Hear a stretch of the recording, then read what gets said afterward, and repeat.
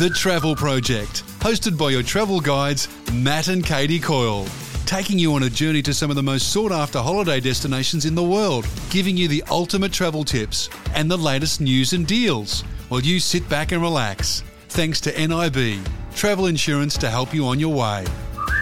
Hello and welcome to the Travel Project podcast. I've got a little bit of a special episode today where we're bringing on one of our own, Mr. Stephen Green. He's just returned to the industry after a bit of a hiatus due to COVID. We're going to be unpacking this man's brain when it comes to airfares.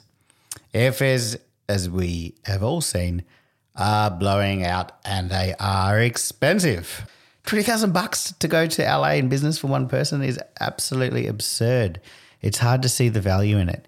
$5,500, $6,000 for economy. I think we can all remember pre-COVID, $9.99 return to London and $7.99 return to LA. I think, admittedly, these prices are long gone, but we're going to be finding a new normal. But I really don't think $20,000 and $6,000 is a new normal, and nor does Steve. So on today's episode, we're really trying to get an understanding as to airfares and how they work. We're going to touch on booking online, with a travel agent. Why with a travel agent? Surely travel agents can do the same things as online. No, we can do a whole lot more, and so much more that many of the online sites just cannot. And so that's why I've got Steve coming on today, and he'll be able to share with you some of his secrets, some of the industry secrets, and at the end, if you wanted to reach out to Steve yourself for your trip, to really give him a go, because guarantee you will be getting an itinerary that you can't replicate anywhere else. You're listening to The Travel Project, thanks to NIB, travel insurance to help you on your way. And coming up next on The Travel Project... Airfares are just a huge Rubik's Cube or infinite number of possibilities. It's a jigsaw puzzle with no picture on the box, if you will. And there are infinite possibilities. When you take travel as a whole and the exciting things that are on offer, then the world's your oyster, and the number of ways to taste that oyster are infinite. So, yeah, very exciting. Nothing beats the feeling of travel. The first step off the plane, salt water on your skin, sand beneath your toes, a drink in your hand. The list goes on. NIB wants you to enjoy the best parts of travel and help you through any unexpected bumps in the road, whether you're travelling up the coast or overseas. For travel insurance designed for today's travellers, go to nib.com.au/travelwell. NIB, travel insurance to help you on your way. Always read the PDS and TMD at nib.com.au/travelwell to consider if this product is right for you. Insurance issued by Pacific International Insurance. This man, his name is Steve. Steve started his travel career in the UK, where he's from. After a couple of years working in retail, he launched into running one of the largest retail travel agencies in the UK before being imported across to Australia, again running an even largest in the world retail travel agency, leisure travel agency here, before he branched into corporate and bespoke tailoring of holidays. And after COVID, after a bit of a hiatus, he's come back under Brisbane Travel Project, and here he is, Mr. Stephen Green. Welcome, mate. Oh, thanks for having me. Yeah, look forward to it. You got a brain that I want to unpack. This brain is an airfare brain, and I really find it difficult to explain to people the way you deal in airfares. It's very complicated and not just click and book. Am I right?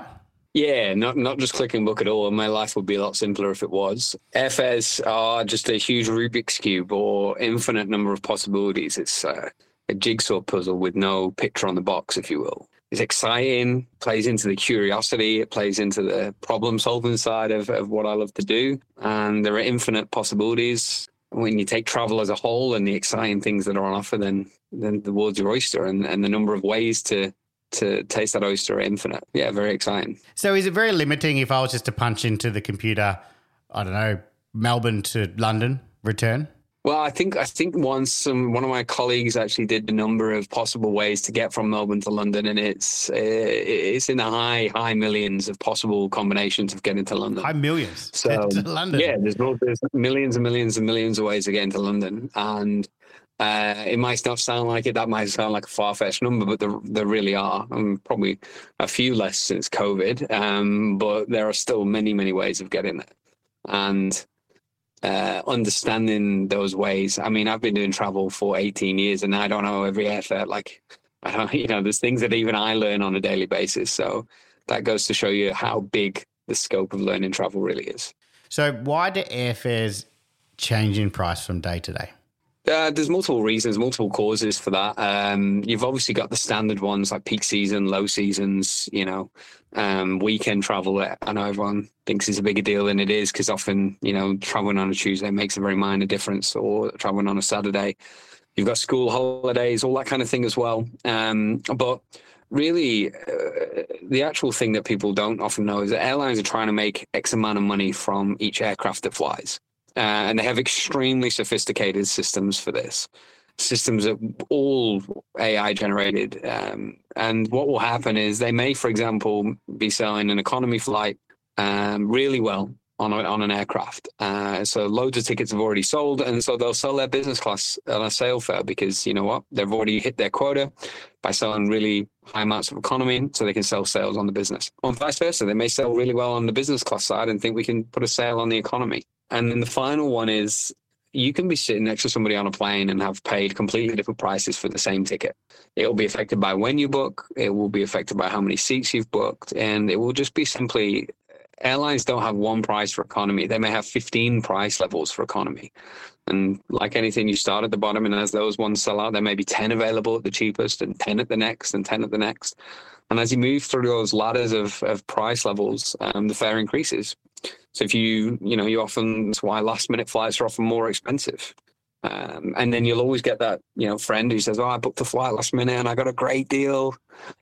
Trust me, it was a one-off. It was a random flight that was wide open. It wasn't very busy, or they'd already hit their quota. So, there was some last minute sales, but it certainly isn't the norm. Generally speaking, the closer you get to travel, the closer you are to a school holidays or a World Cup or Oktoberfest or whatever it may be within the country you're traveling to that you're going for, if everyone else is doing the same thing, then it's going to affect the price. You had a little bit of time out of the industry during COVID, and before coming back, I was giving you an insight into what seemed like a world that had tipped upside down on its head. And I talked about availability was impossible to get. Prices were insane. LA for $20,000 in business class is absolutely through the roof. What have you seen since coming back in the industry when compared to pre-COVID?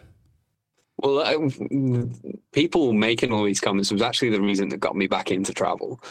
I'd been away from travel, hadn't really crossed my mind. The opportunity hadn't really arisen to come back into travel. And then, some of my old customers called me and they were saying things. I've seen $15,000 in business class to Europe, and people in the industry were telling me how bad it was. And I just kept thinking, you know what, I think I can do better.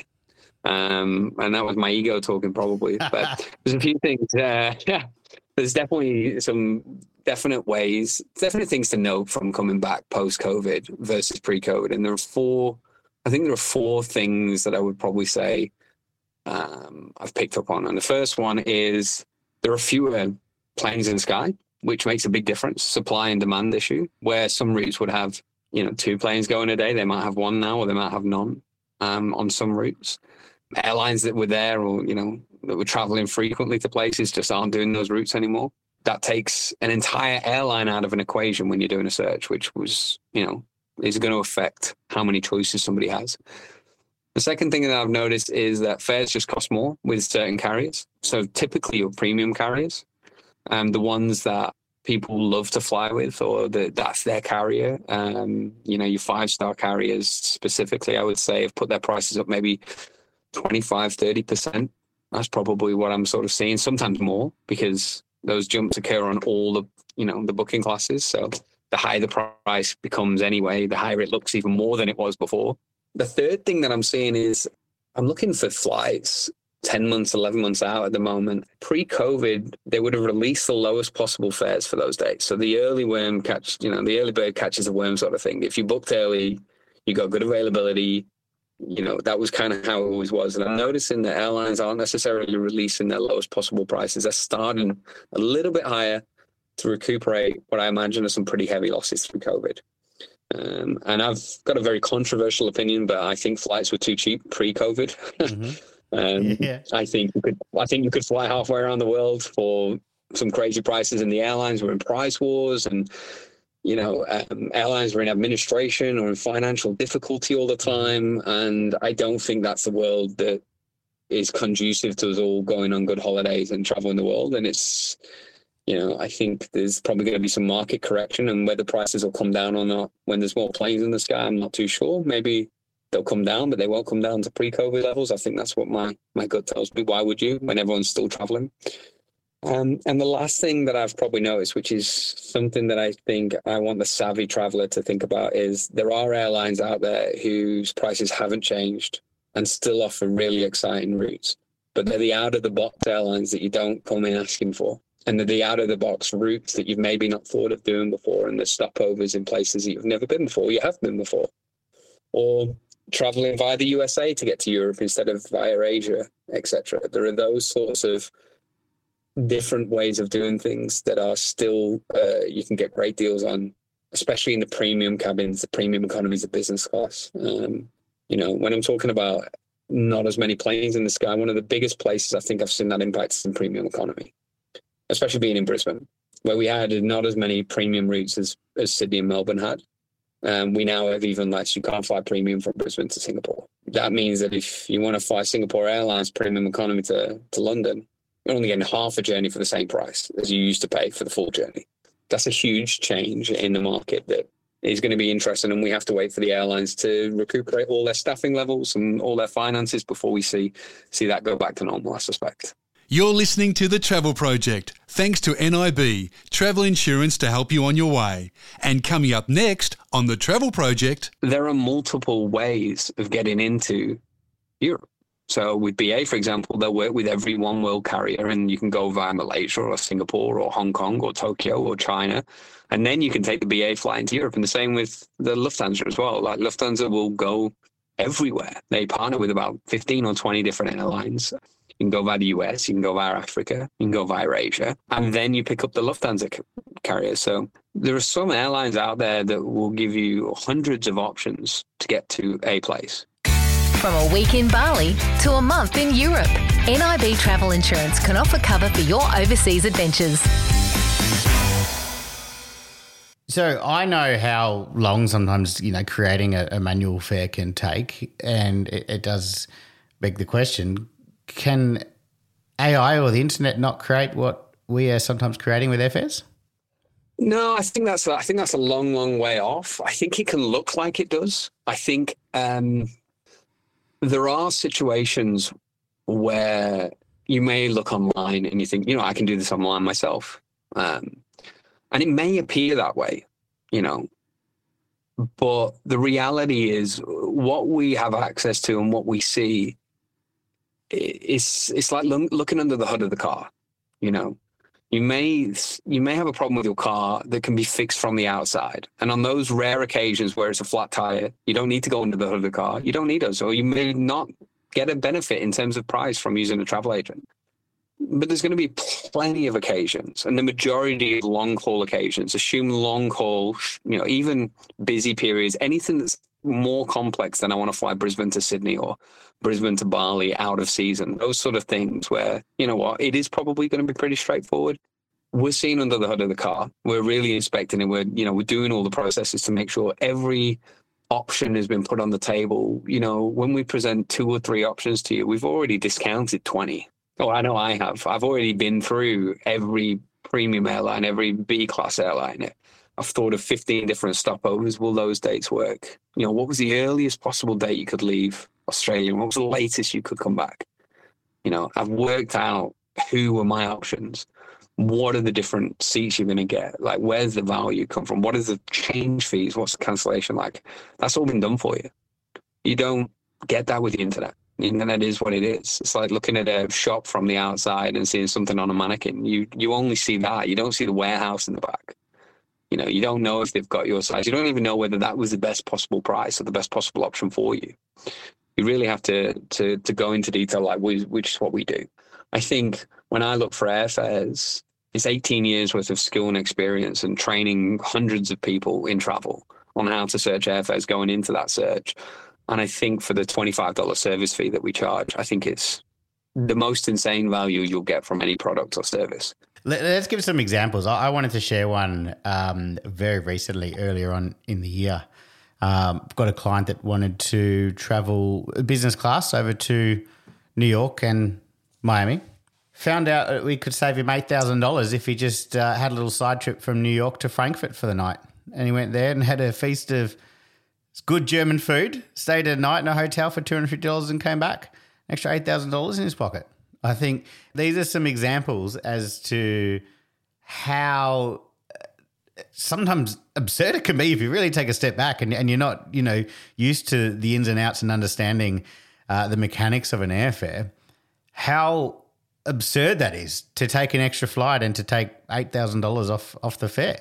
So are there any other examples or what can we actually, share that you may have done in the past or have your eye on some certain fares and how they differ from a simple return? There's two types of airline, in my opinion. There's the airlines that have really only got one way of getting from point A to point B. Let's take Australia to Europe as an example, because it's a very common route for Aussies. It's the one that costs the highest premium with airfares. It's the one that they go for the longest. And it's usually the one where they've probably got the most flexibility in terms of stopovers. If you travel into LA, there aren't really that many places you can stop over on the way, one or two. But when you go into Europe, there's plenty of places. So you can break it into two airlines.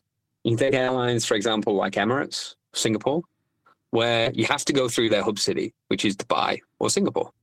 So there's really not a huge amount of flexibility in terms of where you stop over. You can have stopovers on those airlines in other places, but it's pretty hard to do. And let's just, for argument's sake, saying you're going to go through Dubai. Then you get other carriers, and this is the second category like Lufthansa or BA or Japan Airlines, for example, where there are multiple ways of getting into Europe. So with BA, for example, they'll work with every one world carrier, and you can go via Malaysia or Singapore or Hong Kong or Tokyo or China.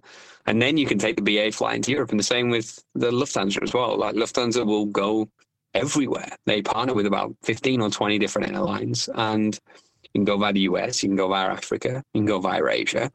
And then you pick up the Lufthansa carrier. So there are some airlines out there that will give you hundreds of options to get to a place.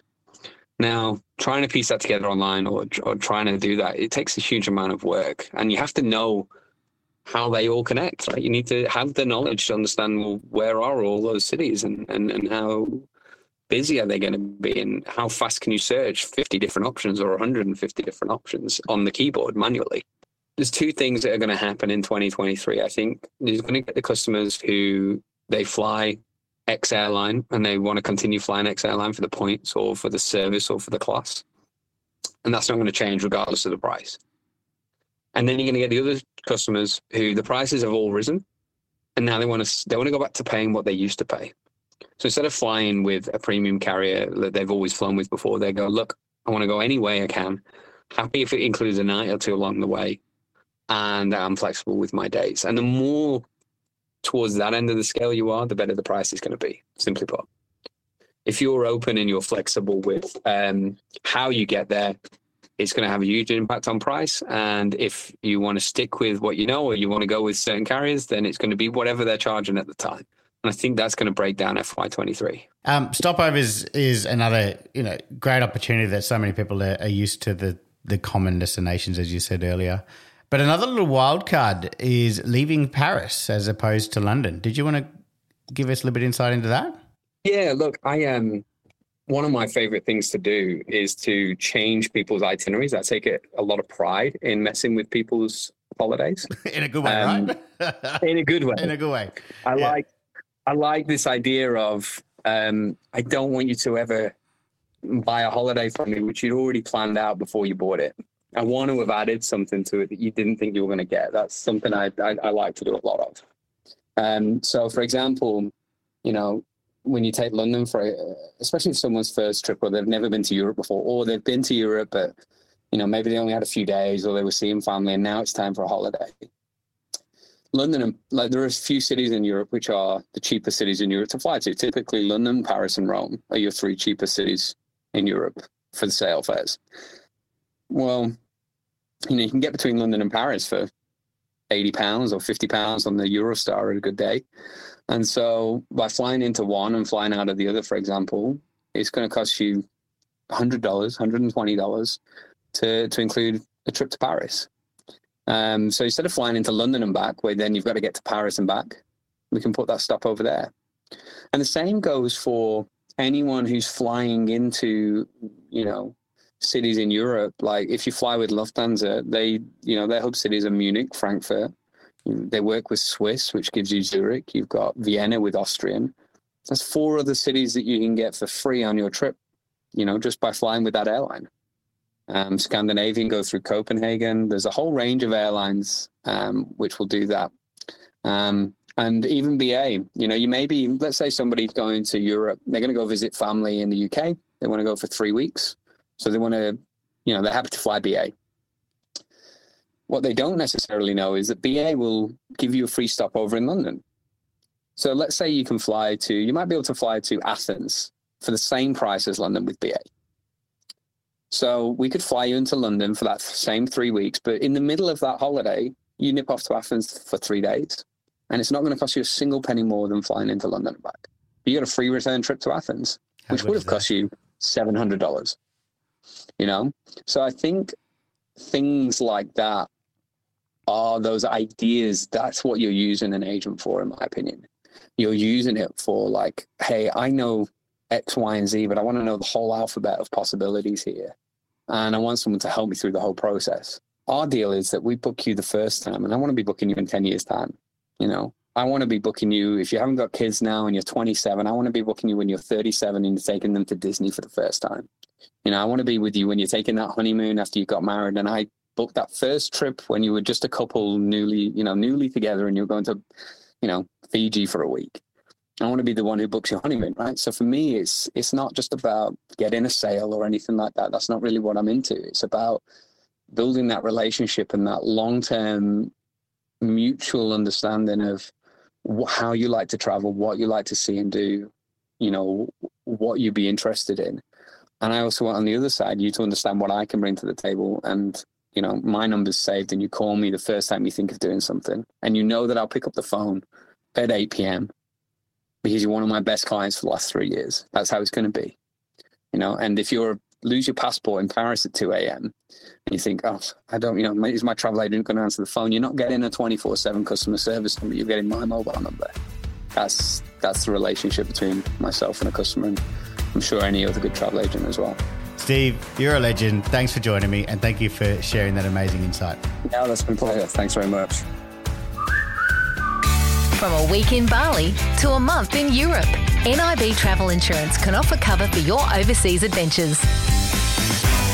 Thank you for listening to today's episode. I hope it gave you a little bit of insight into the world of airfares and how they're not just black and white as two options. There's so much more. They're a Rubik's Cube. There's Steve's brains in a Rubik's Cube. It was very exciting. So if you're up in Brisbane and you want to reach out with Steve, please do so at Stephen with a PH at brisbanetravelproject.com.au or reach out to the team, all very, very experienced travel advisors down at melbournetravelproject.com.au, and you can find us online.